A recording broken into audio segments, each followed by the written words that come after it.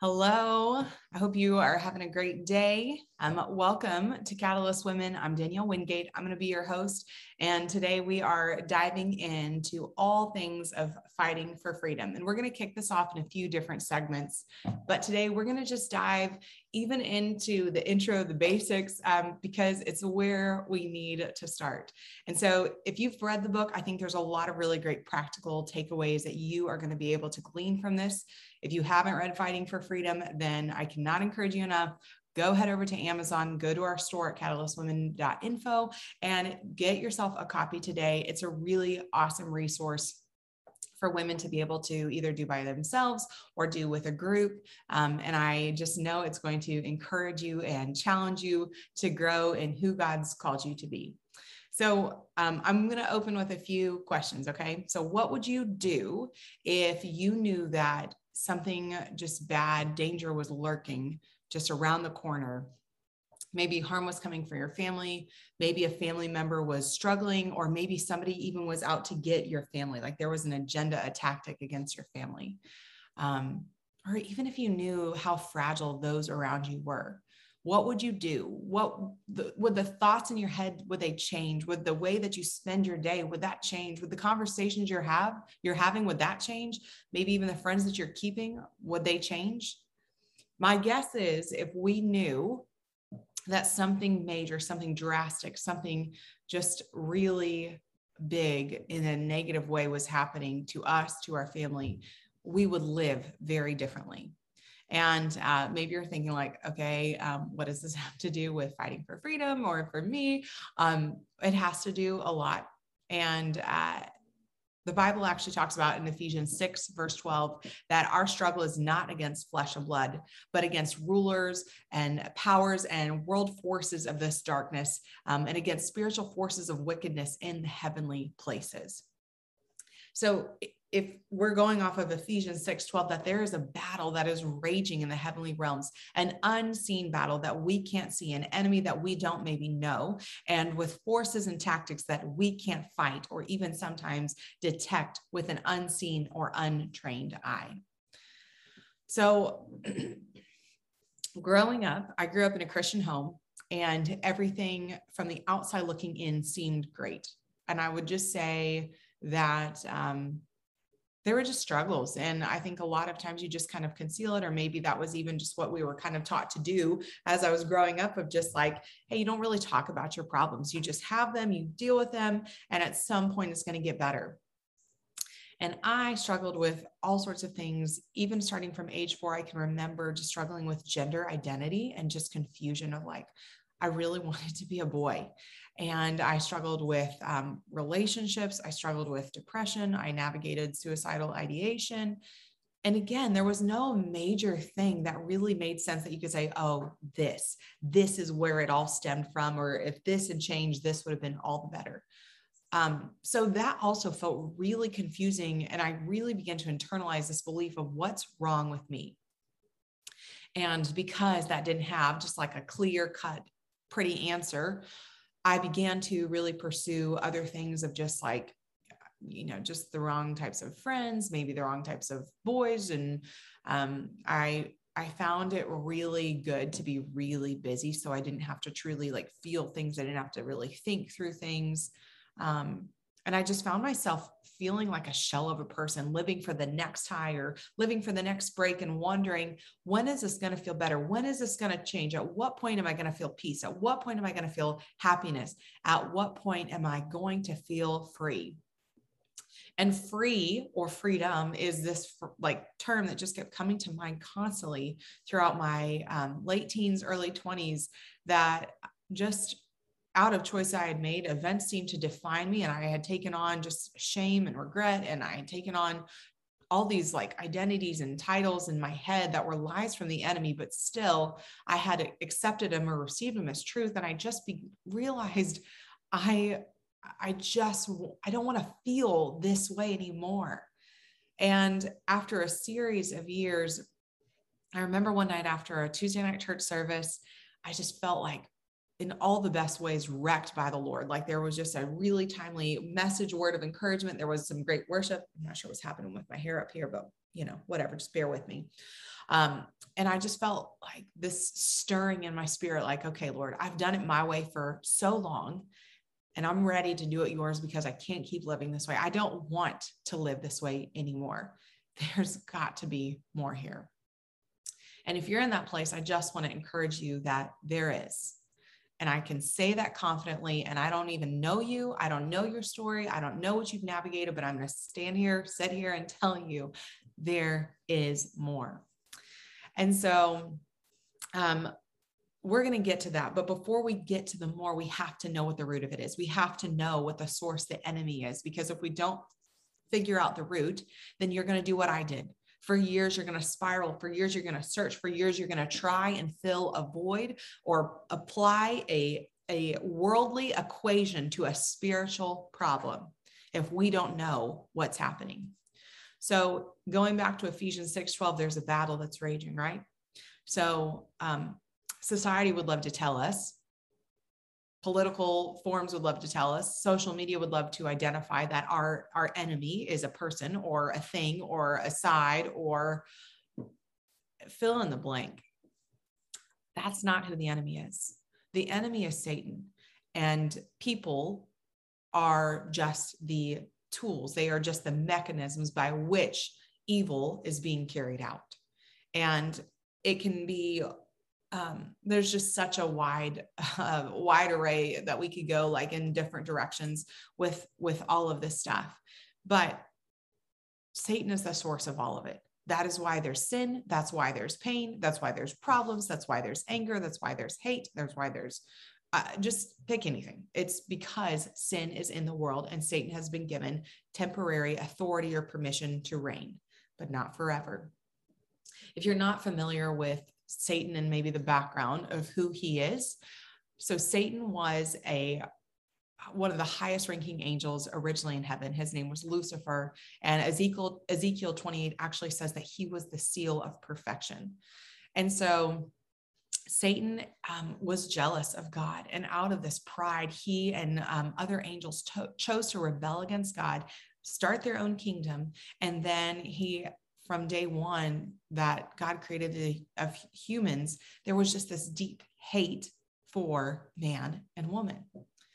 And I have no biblical support of this. I just sometimes think about it and I'm like, I feel like, I wonder sometimes if Satan had it worse for Eve, that he had more hate towards Eve to cause her to stumble. And here's why I say this.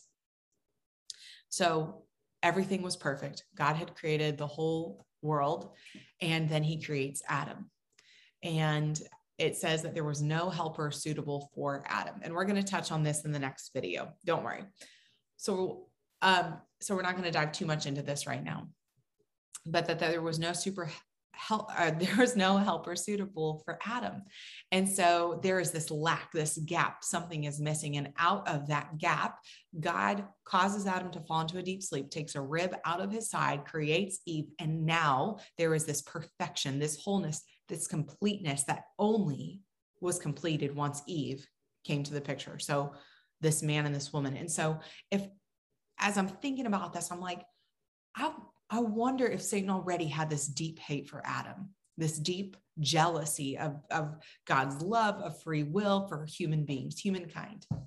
But then this new human being comes along and she carries with her this whatever equation that now creates this wholeness, this peace, this completeness. What is it? And so Satan operates in this way that he always has, and it is in deception. What's interesting is I really think Hollywood missed the mark with Satan. Hollywood has always depicted Satan as this small little red guy running around with horns, a tail, and a pitchfork that is annoying and just wreaks havoc, right? Everything is chaos. But if we go back to Ezekiel 28, that Satan was the seal of perfection. If we go back and we think that everything that God does is a masterpiece, and if we go back and we think that Satan was one of the highest ranking angels, then sometimes I wonder if Satan was actually beautiful. Sometimes I wonder if we would just be so blown away by how truly like stunning, captivating he is. And it's interesting because in those elements, isn't that sometimes how sin is portrayed as well? So 2 Corinthians 11:14-15 says, even Satan disguises himself as an angel of light, and it is no wonder that his servants also disguise themselves as servants of righteousness. So the tactics don't change for our enemy.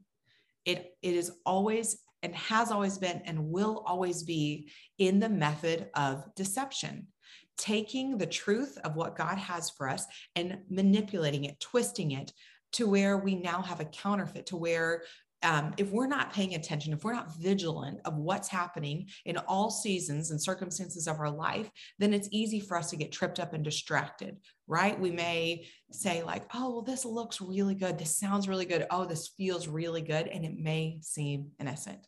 And, what's one little conversation, or what's one little, if I just watch this one time, like I can say whatever. We'll make excuses for it all day long. And then a little bit more and a little bit more and a little bit more. And then eventually we come to a place in our lives that we realize we are in a story that we never wanted to be in, and we are living a life that we never intended to.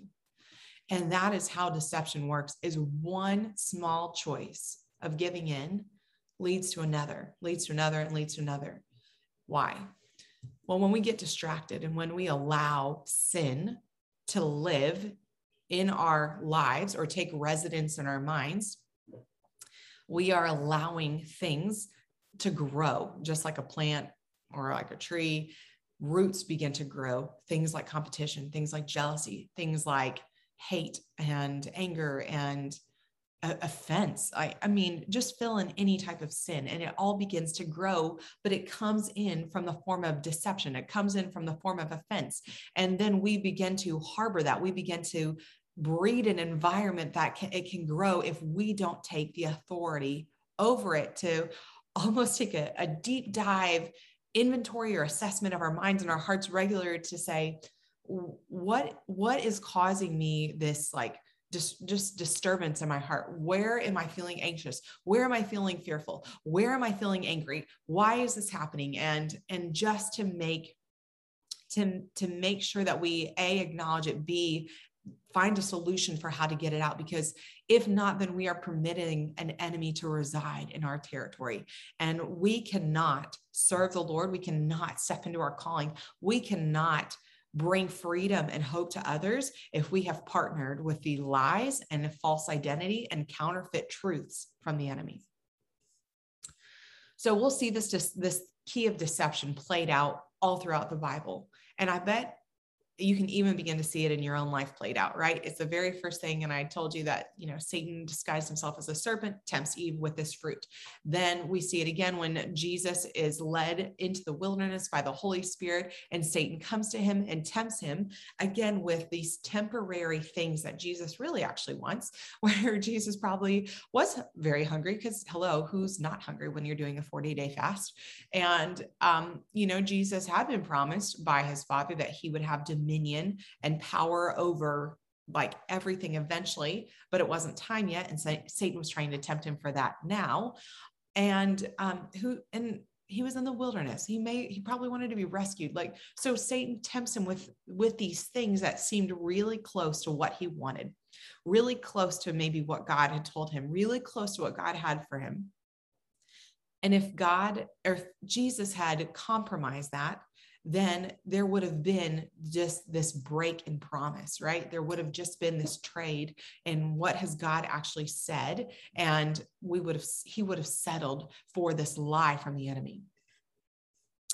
So I just want to encourage you, this deep dive inventory, I think it's probably like a muscle. The first few times that you do it, it's not going to feel really good. It's kind of like going to the gym after you haven't been in a few weeks and you're like, oh my gosh, I'm going to die when I get on this treadmill, or I cannot, like I used to be able to lift this much and now I can't,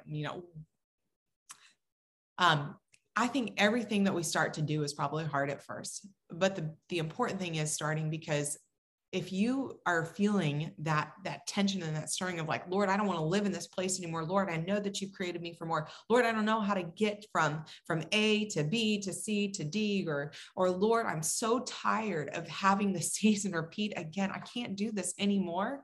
Then I want to encourage you. This is probably the very first step that we need to do, is take an internal assessment in your heart and your mind. What's coming up? What's hurting? What feels yucky? What is causing you tension? What is coming up when you start to think of like, okay, well, what's holding me back from achieving peace? Why don't I feel free? And the beautiful thing is, there is no wrong answer here, but the important thing is that we get it out. It doesn't stay inside of us, right? So if you're wondering, okay, all right, this physical or spiritual war stuff, like, what does this actually look like? I'm gonna give you 2 solid physical indicators if you need them, right? The presence of unrighteousness and injustice is the physical manifestation of spiritual warfare.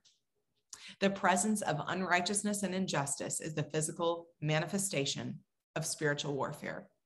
So you can just look at anything that is unrighteous, and you can look at any injustice, and there is sin in the world, and there is spiritual warfare. It is really as simple as that. Now, spiritual warfare is a huge, challenging topic. And there's a lot of theologians, which I'm not one, but they debate over it. But that is as simple as it is. There is sin, there is pain, there is injustice, and there is unrighteousness in the world, and there is spiritual warfare. The beautiful thing and the amazing thing is that God has won the war. But scripture clearly tells us a lot of verses that we are still in a battle, and that we still have a responsibility as sons and daughters to fight. And it does not look like fighting as we are currently maybe doing in our world. It doesn't look like dishonoring other people or other sides or other beliefs on social media. Fighting does not look like holding division or contempt in your heart for another person. Fighting does not look like, those are probably just the main things. And we'll just stop there before we get too ahead of ourselves. But if you're navigating this and you're like, okay, where do I need to start? So here are 3 things I would encourage you to do today. Number 1, buy the book. Number 2, this concept continues to come back to me. But as a military spouse, I have had a front row seat to watching my Army officer husband always train for war. He is always training. The military is always strategizing and always training. And I believe that's how we as sons and daughters are called to be as well. Always training, because there is a battle in our midst. And it's not like once we begin to see the manifestation, which we're already seeing a lot of that now at unprecedented levels, it's not that, oh, well, once we see that, then we'll start training. No, it's training today. And so what does that look like? What does that mean to be always training? Number 1, have daily encounters, getting God's word daily. I have a really great reading plan for you, a Bible reading plan, 365 days that you can download today, but and it doesn't matter. It doesn't have to be mine. It doesn't have to be whatever, but just to make sure that you are encountering God's word, his truth every single day, and anchoring your heart and your mind in his truth. Number 1, prayer. Number 1 is the daily encounters. Number 2 is prayer. And so making time to pray, but then also just to listen and say, Holy Spirit, speak, your servant is listening. Number 3 would be spiritual disciplines, which we're going to expand upon a little bit more later, but things like fasting and tithing, and even Sabbathing. And number 4 would be worship. This is one of the most simple things that we do in our household every single day. We always have worship music playing. And if we don't, and things start to just feel like, okay, conflict feels like it's heavy today, or tension, or there's just something here, we turn on worship music, we turn it up really loud, and we have a dance party. And there is probably nothing that breaks the heaviness quicker than worship.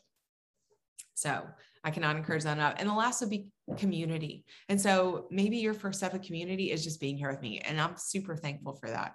Maybe your next step for community is just reaching out to a friend to say, hey, I need prayer. Hey, do you want to grab coffee or whatever? Maybe your next step is starting a Bible study or just showing up to a Bible study. I don't know. But the beautiful thing is, measure your success by the next step. So wherever you're at, what's the next best thing you can do to grow in this area? And then that's fantastic. So celebrate that. And the last would be to put on the whole armor of God daily. And that is what's going to be our next episode, because it's a lot and we're going to dive into that. And in closing, I want to encourage you just with this one piece from the book. Your purpose is too great, your calling is too high, and your legacy is too valuable to not engage in the battle. Is this going to be a lot of work? Yes.